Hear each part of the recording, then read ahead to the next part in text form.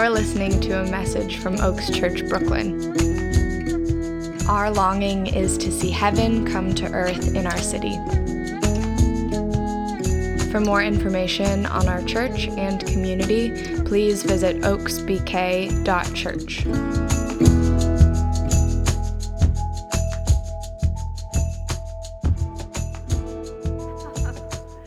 Today's teaching passage comes from Galatians 5, 7 through 15.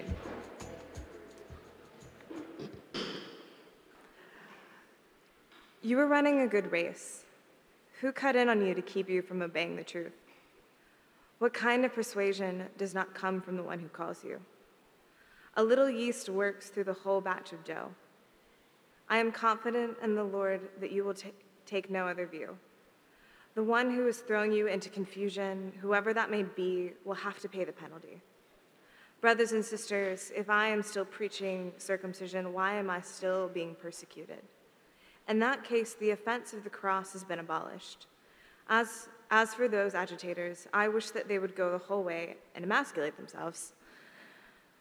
You, my brothers and sisters, were called to be free, but do not use your freedom to indulge the flesh.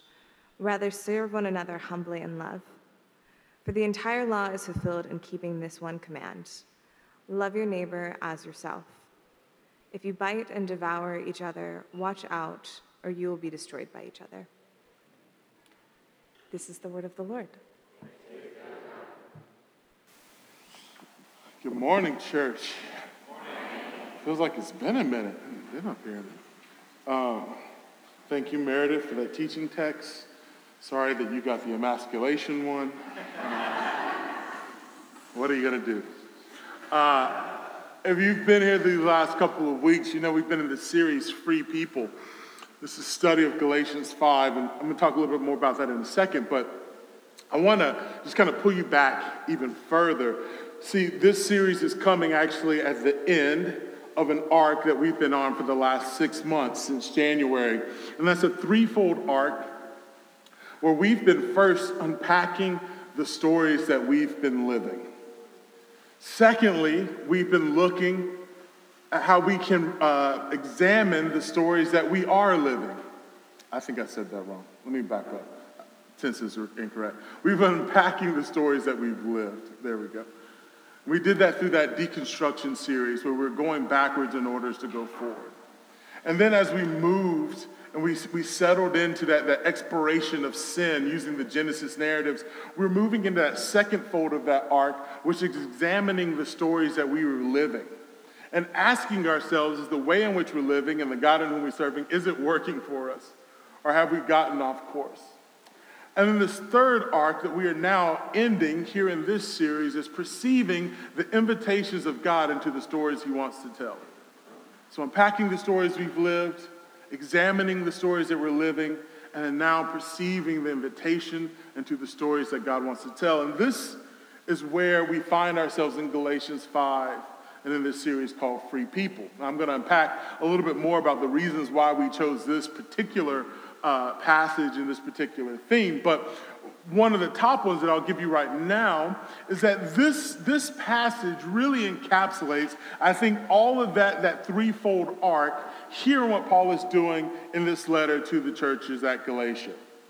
And here's what I mean by that. If you were here the first week, you heard that Gemma gave us kind of the history of the letter itself. And we have these churches among which there's this small sect of Jews called the Judaizers who are pushing this gospel plus circumcision as a way to be sanctified and justified before the Lord. And then Paul is kind of pushing back on that in this letter. And then if you were here last week, Chris kind of gave us the background on Paul, the author of this letter, who was writing not only as the founder of this church, but he himself much born in the fashion of those Judaizers. He was a strict Pharisaical man, obedient to the Levitical law, which was founded on and instituted under the sacrament of circumcision. And so Paul knew circumcision very well, but that was no longer his belief that this is what calls us forward. And so the law has been fulfilled in Jesus, and so he's calling them out of that to examine this new gospel that's been fulfilled, the law that's been fulfilled in Jesus. And today, when we talk about unpacking the stories we're living, we're going to look at kind of the people themselves that are receiving this letter and the stories that they've lived. See, these churches in Galatia were a mix of former Orthodox Jews, now turned Messianic, and these new Gentiles that are being swept into this faith. And they're both trying to follow Jesus, but they're running into this familiar problem, which is becoming new in Jesus redeems our past, but it doesn't erase it. Maybe you know this. See, for the Greeks, this means coming out of these former faiths, these Hellenistic views of gods and this plurality of deities, and they're coming into this new faith of this monotheistic religion founded in this Jewish itinerant preacher who supposedly was God and died, and rumor says has come back to life. And they're trying to leave behind these old patterns of living. And they're really wanting to do whatever is necessary to serve this God. And this is kind of hard, though, because you're coming from religions that had practices. These gods ask you to do something to appease them. And so it is natural in their way of viewing to realize that this new God must have his own requirements of them to be found right. And yet, they're being invited into a faith that does not require them to work out their salvation, but to receive their salvation. And so that becomes altogether a little confusing, and they're trying to find their way. And so when these Judaizers come with this action, here's what you got to do: believe and then get circumcised. Well, I mean, it kind of makes sense, maybe. I can see. And so they're calling out to Paul, and Paul is getting word of this. Now, for the Jews, they too have a past that's been redeemed but not erased. See, they come from a long lineage of partnership with God as his chosen people. They were given a law that based their righteousness in. And so they had to literally work out their salvation through sacrifice and obedience. And so for them now, they are being called by the same God to set down the ways of old, the ways of sacrament and obedience to these rules and these laws, to walk in faith through Christ, that he has fulfilled what the law could not do. And this for them is also kind of weird. So of course they're trying to bring forward some of those things they knew. Circumcision was a sign of my affirmation before the Lord. And now I have to give it up? Now it actually doesn't mean anything? So circumcision, again, is at the crux of these two realities. The Gentiles are considering being circumcised with the Jewish brothers, and this vocal minority are insisting that they must, and everyone's kind of at odds. And so Paul gets word of all this ascension that is happening, and he reaches back out. And we're going to get into that in a second, but I don't want this talk of circumcision to distance us from what is being said here, because I think most of us know this tension. Maybe some of us come from a background that wasn't distinctly Christian or even spiritual. And maybe we've been shaped by society at large, or even the particular context of this city in which we live, which preaches worth via production. And so the idea of worth being in Jesus seems altogether lacking and too easy to be substantive. Jim had talked about in the first week about how we can have this gospel, this cultural gospel of self-exaltation and self-satisfaction, right? That I will become my own God and I will kind of work to curate this life that I want. And it makes sense that there's some things that I have to do to be good before the Lord. But ultimately, these are things that are within my control. Or as Katya talked about the week before, God, you can come in, but don't touch that. I will do this for you, but I won't do that. As long as I feel like I'm being productive, I'm a good person, then I should be good, right? So maybe we understand kind of the plight of these Gentiles. But maybe also identify with these Jewish leaders. Maybe you've been like me, born into this faith tradition, and you haven't had a free Sunday until COVID started. But you feel guilty about that because you know that he knows And he's getting ready for judgment, that when you tell someone that, oh, I haven't made it back in, but I've been just watching the live stream, that you really mean, if you think about it, you put the YouTube on while you do dishes from last night and brush your teeth and get ready for the best brunch in Brooklyn spot you Googled, you know? And so it feels like, oh gosh, I've got all these things I have to do. I haven't made it into the service. I haven't done my quiet time. I haven't had these practices, right? And so we've built up this faith that you know what it looks like, or so you think. There are these actions that you haven't been doing, and so they weigh on you. And you feel like you've got to bring these actions, these practices back into life, or else you can't be right before God. And so you've been holding yourself and others to this impossible standard that in a weird way makes this faith familiar, because there's something about these practices that are good, but also makes this faith foul, because it doesn't seem like this should be just about doing these things that don't really serve you when your heart's not in them. Does that make sense?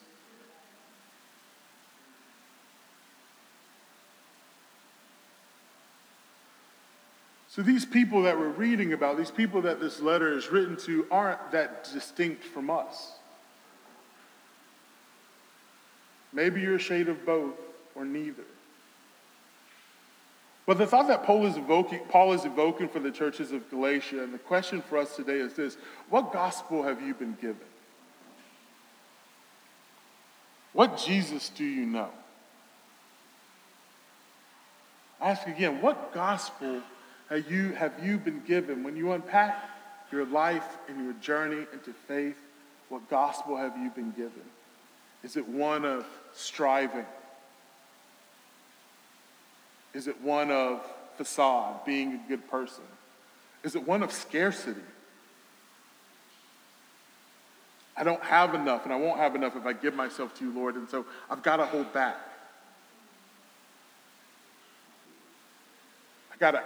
This world's too broken, so I got to just collect all the goodness that I can and whatever makes me happy, and that's just what I got to store. And I can't give of myself to people or to community because I'll get lost in it. I don't know if Jesus is enough. What gospel have you been given? What Jesus do you know? Does he stand over you in condemnation and shame? Does he stand over you with unrealistic expectations? This is the quandary that these early churches are finding themselves in.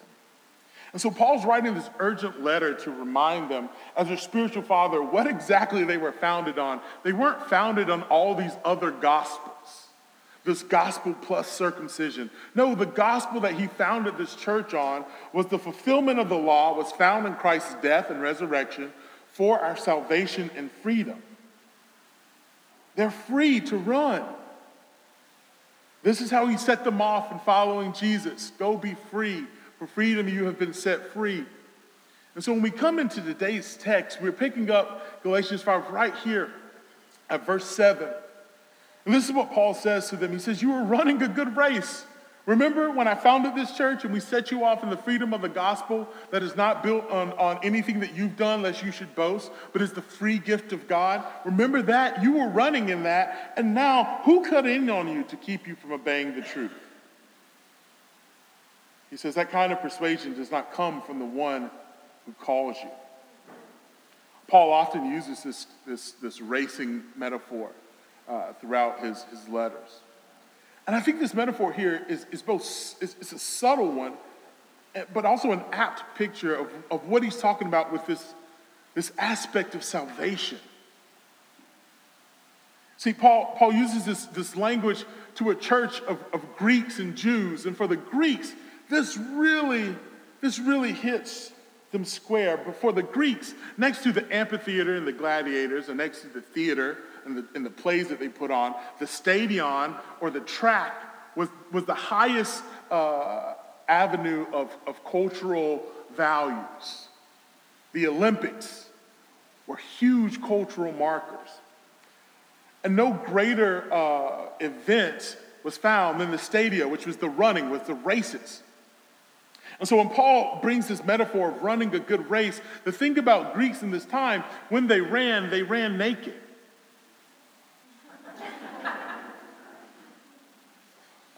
You know, I thought running was not for me. That is definitely not for me. But, so they would run naked, covered in olive oil. This is a true thing.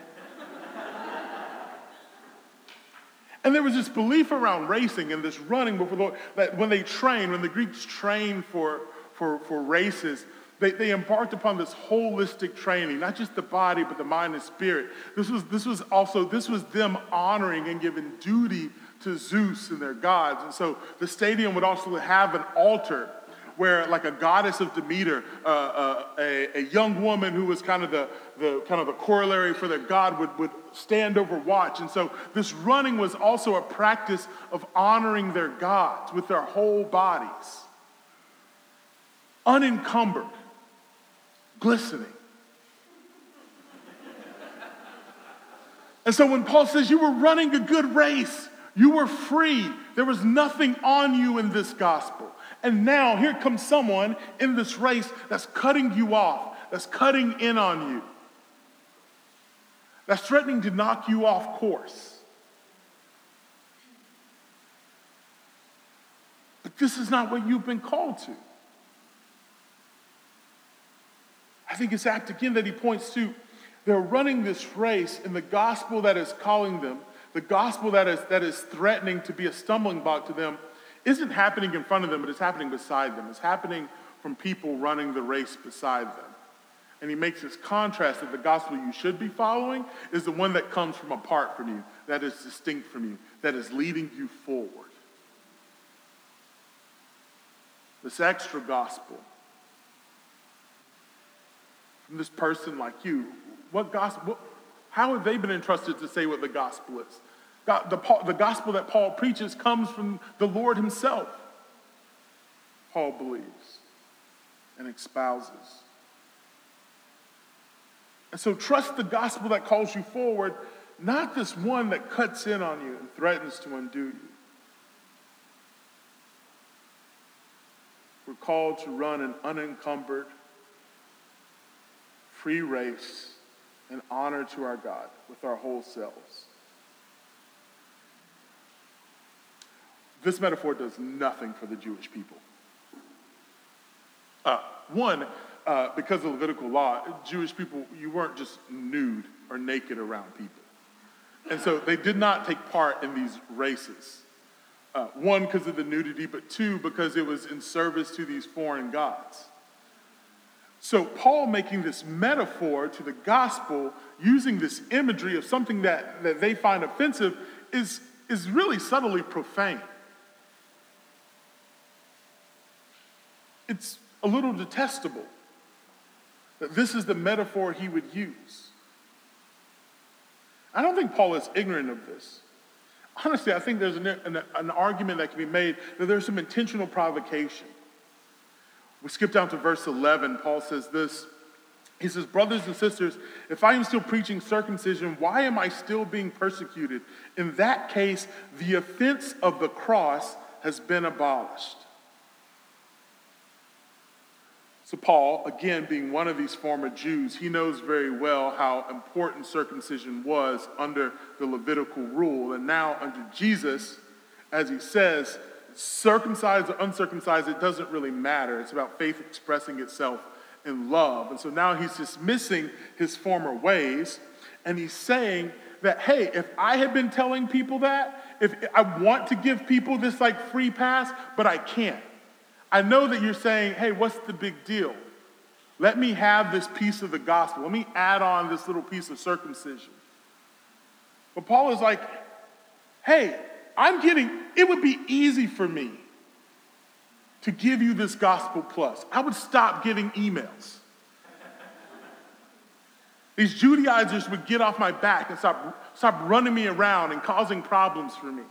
They keep persecuting me. But I won't allow this false gospel because honestly, it's too easy. And the real gospel creates an offense.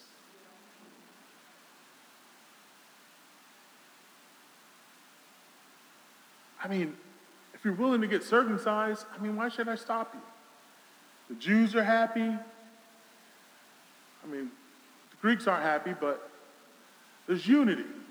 He could just let it slide. But Paul is fastidious about the gospel being founded in Jesus alone.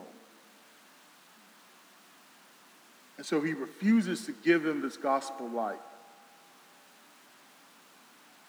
Because the gospel is offensive. This is something that we see time and again. Paul, when he writes to the church in Corinth, 1 Corinthians 1:23, he says, "But we preach Christ crucified, to the Jews a cause for stumbling, but to the Gentiles foolishness." It's hard to swallow this faith by grace, particularly for the Jewish people. You see, the Levitical law was a deposit on a payment made full by Jesus. And we can oftentimes beat up on the Judaizers, but I want to give them some grace because it was God who taught them circumcision. Genesis 17, on the Abrahamic covenant, God comes down to Abraham and said, I'm going to make you a great and mighty nation. I will be your God, and you will be my people, and here will be the sign that in your bodies you will be circumcised, each person of your house. So God institutes circumcision as a sign that they are his people. And that system carries forward for hundreds of years. And then there's 400 years of silence after the prophets. And so they're left alone trying to find their way. And so they make up all these rules in the gap. They have 636 laws that they must obey. And then after they've established a system to ensure that they're right, in comes this Jesus who throws the whole thing away. But not really. He doesn't throw it away. He just turns it on its head. And he becomes the circumcision. He becomes the one cut off that they may live. So it's really hard for them to let that go. And so what was a gift of God, circumcision, a sign of their faith, now is starting to feel like a curse. And how could that be? I could see how that'd be confusing. There's this concept in psychoanalysis called repression. I'm sure it's not novel to you. You've heard of it before. And oftentimes we talk about repression as, it can be in the negative and a lot of times that someone's repressed, so you have all these repressed things. But really, repression starts as a gift from the Lord. What repression does is it allows us, when we face trauma that is too heavy to hold, it allows us to disassociate, to put it aside, to not engage it for such a time as our mental, emotional, and physical faculties can give us the tools to engage with our trauma in a healthy way. It's a down payment on a peace. So we just saw in Uvalde, Texas, where these kids horribly massacred. And there are two teachers, and one of the husbands goes to the memorial, and he comes home and he has a heart attack because he can't handle the trauma. The same almost happens to an 11-year-old child who lost her friends because she can't handle the trauma. And so repression serves as a gift to give ourselves some temporary reprieve. But here's the problem. But if we try to live in the repression, it ultimately spoils, because repression doesn't actually heal the trauma. It only puts it aside. And so if we have trauma from maybe our childhood, maybe you understand this, maybe you've had an experience with someone that you trusted and they denigrated your body with their words or their callousness towards you, and that gave you some trauma. And maybe you don't remember the exact memories of the moments, but you find yourself now living in such a way where you're constantly trying to deny the body that you're in. You're constantly trying to use it in a way that sanctifies it but is altogether broken. You don't really remember the exact way, the reason in the moment that you got broken, but the brokenness is still there. Because the trauma, that moment has been locked away, but it hasn't been healed. This is where repression becomes a curse. We have to put it down. We have to gain the tools to then successfully be able to go into those traumatic moments that we've experienced and to unpack them before the Lord that provides healing for us and that allows us then to live with them, aware of what they've done, aware of how it affected us, but no longer controlling our lives. Repression doesn't heal us. It just holds us until we can seek true healing. The law is like that. What the law did was it showed the Jews who God was, distinct and holy, above them, but wanting to know them. And it also showed them clearly who they were, incapable of staying right, constant screw-ups, broken, in need of something outside of themselves to sanctify them. But the law was not ever meant to heal them. It was a temporary gift to help them see soberly, so that they could develop the tools to recognize Jesus when they saw him. And when they saw him, they knew then the fullness of their healing. And they could then walk in Jesus and find the true healing that the law could not provide. And so after Jesus, when they reject him and they keep going back to the law, then what they're ultimately doing is making a gift a curse. And then they're trying to call that dysfunction and put that dysfunction onto others. And this is the problem that we have. And so it's hard. It's hard when we have to let go of the things that was once a gift. It felt really good to be able to do with my body whatever I wanted. It felt really good to spend my money however I pleased. I mean, it ultimately was a little destructive, but, there were some good times. And so now the thought of coming into a faith that calls me out of that, that's scary. More than scary, it seems foolish. Which leads us to the question, what Jesus are you walking with? And what gospel are you living in? Is it a comfortable one? High on affirmation, low on alteration?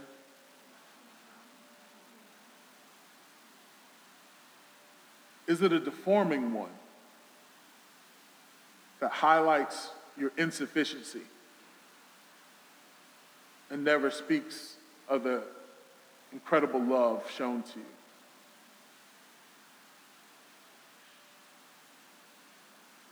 This we have to examine. The truth is offensive. The gospel is offensive, but kind of in the way of a kid taking medicine. It's kind of yucky, but it's so healing. And you kind of learn to like it. Once you appreciate it, it kind of maybe you need that little sugar in it. But as we take this medicine, it actually starts to heal us. And so we become thankful for this gospel that sets us free. About 2 hours north of here, there's this little town called Rifton, New York. It's just south of Woodstock. And late 1700s, there was a woman there named Isabella Baumfree. She was born. She was born a slave. So she's born into captivity, and she's passed along to multiple slave owners, and she experiences all the atrocities that you know of that were perpetrated through the slave trade. And along the way, she has these 5 children, one of which just via the abuse of her enslaver, and she there's this movement, this abolition movement moving through New York. And so it is soon in the early 1800s that she's going to be freed through legislation. But she can't wait for that. And her enslaver had actually told her that she would be free, but then he reneged on that promise. And so she, one day, just walked. She took her infant daughter. She had to leave her other 4 kids. She couldn't take them with her, and she left. And she made her way to this Quaker family, this couple, and they took her in. And they also even made it such that the enslaver would not pursue her. And then they told her about this Jesus. And she has this incredible moment of revelation before the Lord, where this God reveals himself to her and calls her to be his messenger. And so she accepts and she receives it. And she has this call to go speak his truth and become a preacher. And so she leaves and she sets out to become a preacher to people and tell them about the gospel of Jesus, and not just slaves, but to every person. She talks truth to power. And this gospel that she believes in, she's illiterate, but she has memorized so much of the scriptures. This gospel then not just stays with this soul, but also the body. And so as a former slave, she says she starts to speak out against slavery. She becomes this abolitionist. But not just an abolitionist, because she believes, hey, as a woman, I also have rights that are being denied to me just for the fact that I'm a woman. And she gives this great speech, I Am a Woman, and she talks about how, hey, I see these men, and they say they gotta like open the doors for women, and they gotta help them across the mud, but no one's ever done that for me. Am I not a woman? Right? And so then she also takes up the rights of women. And so she's this women's right advocate, this abolitionist, and she's going around literally speaking truth to power. Actually, she is the first black woman to ever successfully win a court case against a white man, which may sound to some of you like, what the big deal? Historically, that would get you killed. And she actually sued the enslaver of one of her sons who had been illegally sold. And so she took this to the New York Supreme Court, and under the legislation that prohibited the selling of slaves, she was able to get her son back. And then she sets off speaking truth to power. She met 3 presidents, became a figure in the Civil War, sending off and incorporating men to go fight for the freedom of others.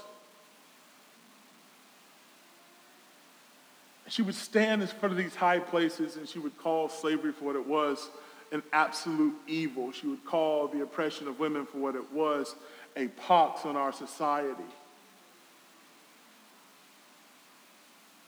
She spoke this offensive gospel to those in power.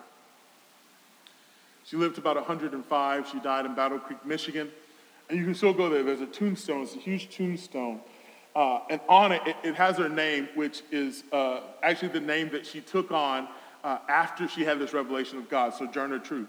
And so it says Sojourner Truth. It says so she's a former slave. And then at the very last line, there's a sign that says, "Is God dead?" Very weird. Why is that on your tombstone? This is actually a phrase she said to Frederick Douglass, a fellow abolitionist. They met in Ohio once. And Frederick Douglass was so frustrated with the slackness and the slowness by which the abolition movement was coming to its fullness, that he started to preach and he started to teach of freedom by any means necessary. That if necessary by force, slaves should revolt. To that, Sojourner Truth tells her fellow abolitionists, "Is God dead?" And by this she means, do we not serve the God of the Israelites who in Exodus tells them to wait and that he is going to free them in his due time? That is really hard to hear. She believed in the gospel of Philemon before these slave owners. Philemon is this utterly abolitionist text. It's one letter, and it's Paul's call for Philemon to release Onesimus, his slave, and to receive him as his brother. And so she believes that slavery is wrong, but she also believes in this gospel of 1 Peter 2, where Peter tells slaves to endure and to not push back, even against harsh enslavers. Because in doing so, they become in the manner of a Jesus who, when he was wrongly beaten, he suffered because he knew that God was doing something.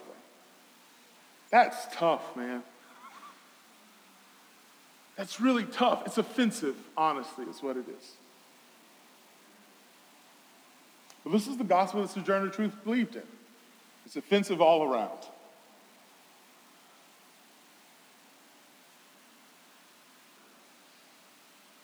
First Peter 2:8, Paul actually writes in that letter, Peter writes in that letter, he says, a stone, speaking of Jesus is the cornerstone, a stone that can cause people to stumble and a rock that makes them fall. But it's not just for the evil, it's for the good too.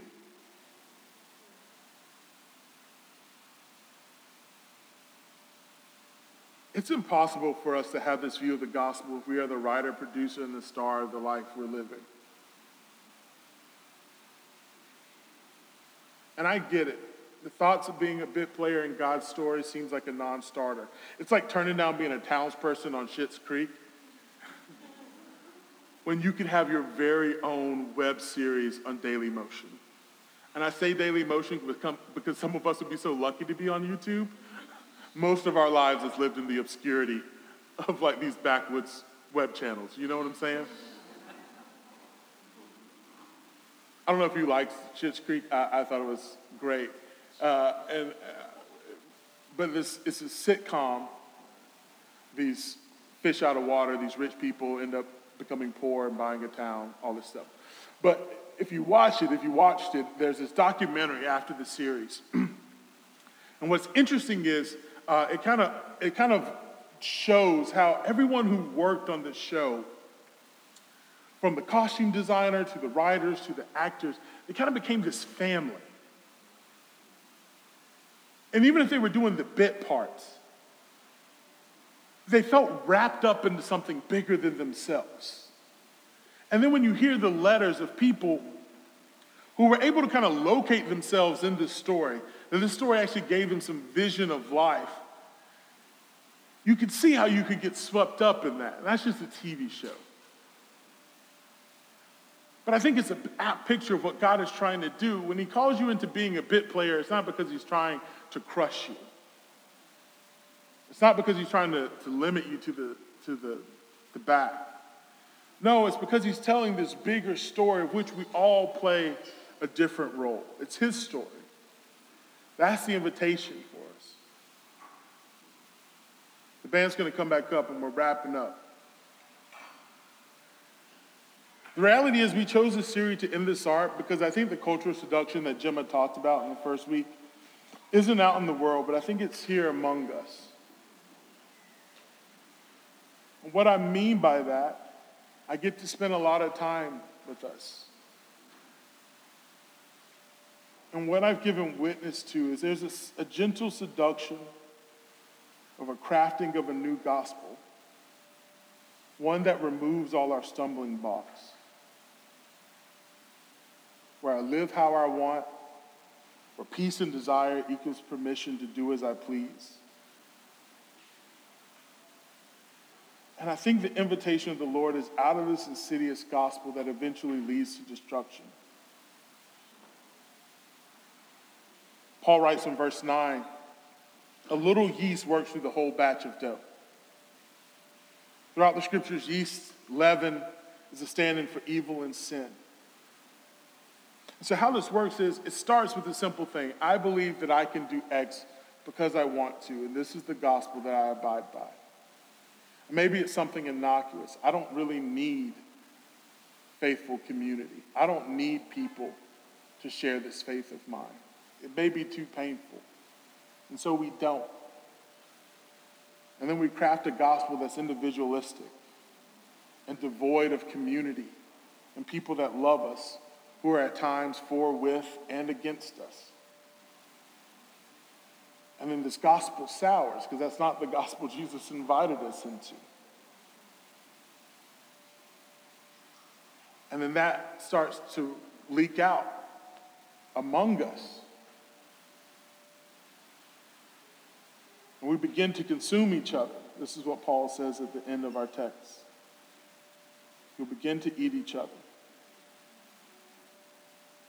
Because if the Lord of the universe and his offered sacrifice can be bent to my satisfaction, then why can't you? Why won't you? So our relational conflicts don't find resolution and they sour. We distance ourselves from those who would speak truth into our lives. And we can begin to treat this community as a weekly sermon listening club. And not the day in and day out family that God is trying to form us into. And by that, I don't mean kumbaya. I mean family in the sense of we get into the mess with each other and we fail each other and we find the way back to each other. We love each other when we say the wrong things. We admonish each other in love. We encourage one another. We remind each other of our standing in Christ.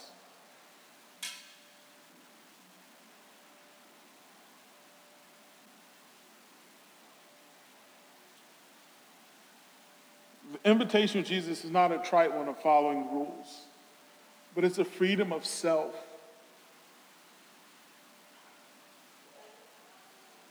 So last thing I'm going to end with, there's this writer, theologian, Frederick Buechner. I highly recommend him. We talked about repression earlier. Repression is one of many defense mechanisms that we use to keep ourselves safe. But he says this about repression left too long when the gift becomes a curse. He says the inner state you end up with is a castle-like affair of keep, inner wall, outer wall, and moat, which you erect originally to be a fortress to keep the enemy out, but which turns into a prison where you become the jailer and thus your own enemy. It is a wretched and lonely place. You can't be what you want to be there or do what you want to do. People can't see through all that masonry to who you truly are. And half the time, you're not sure you can see who you truly are yourself. You've been walled up so long.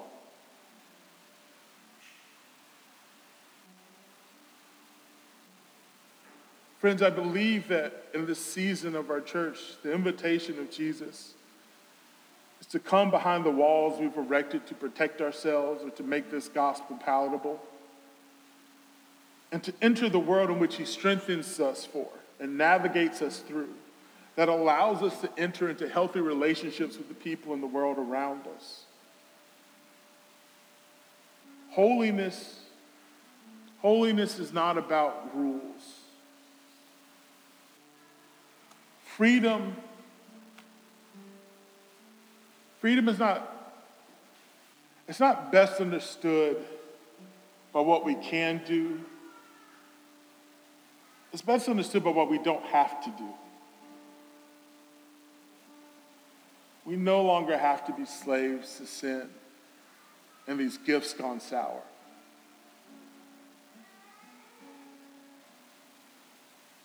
That's the invitation for us. Would you stand with me?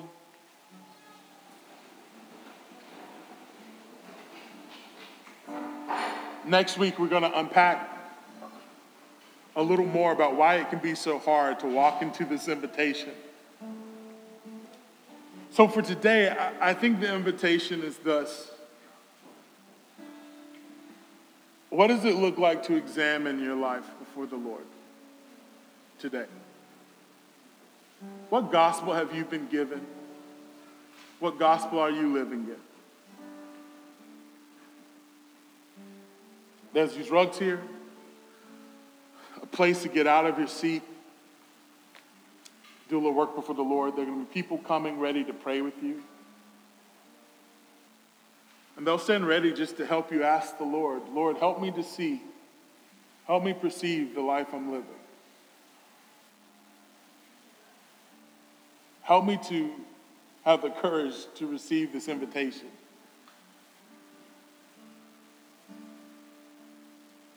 So however you must respond, I pray that you would respond.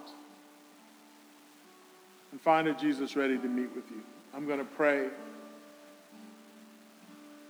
And then let's move.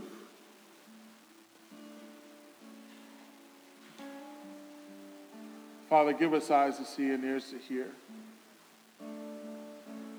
how you're calling us.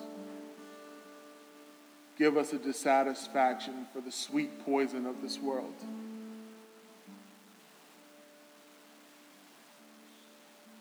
And may your freedom be honey on our lips. The best kind of sour. Something that calls us into the newness of life. Amen.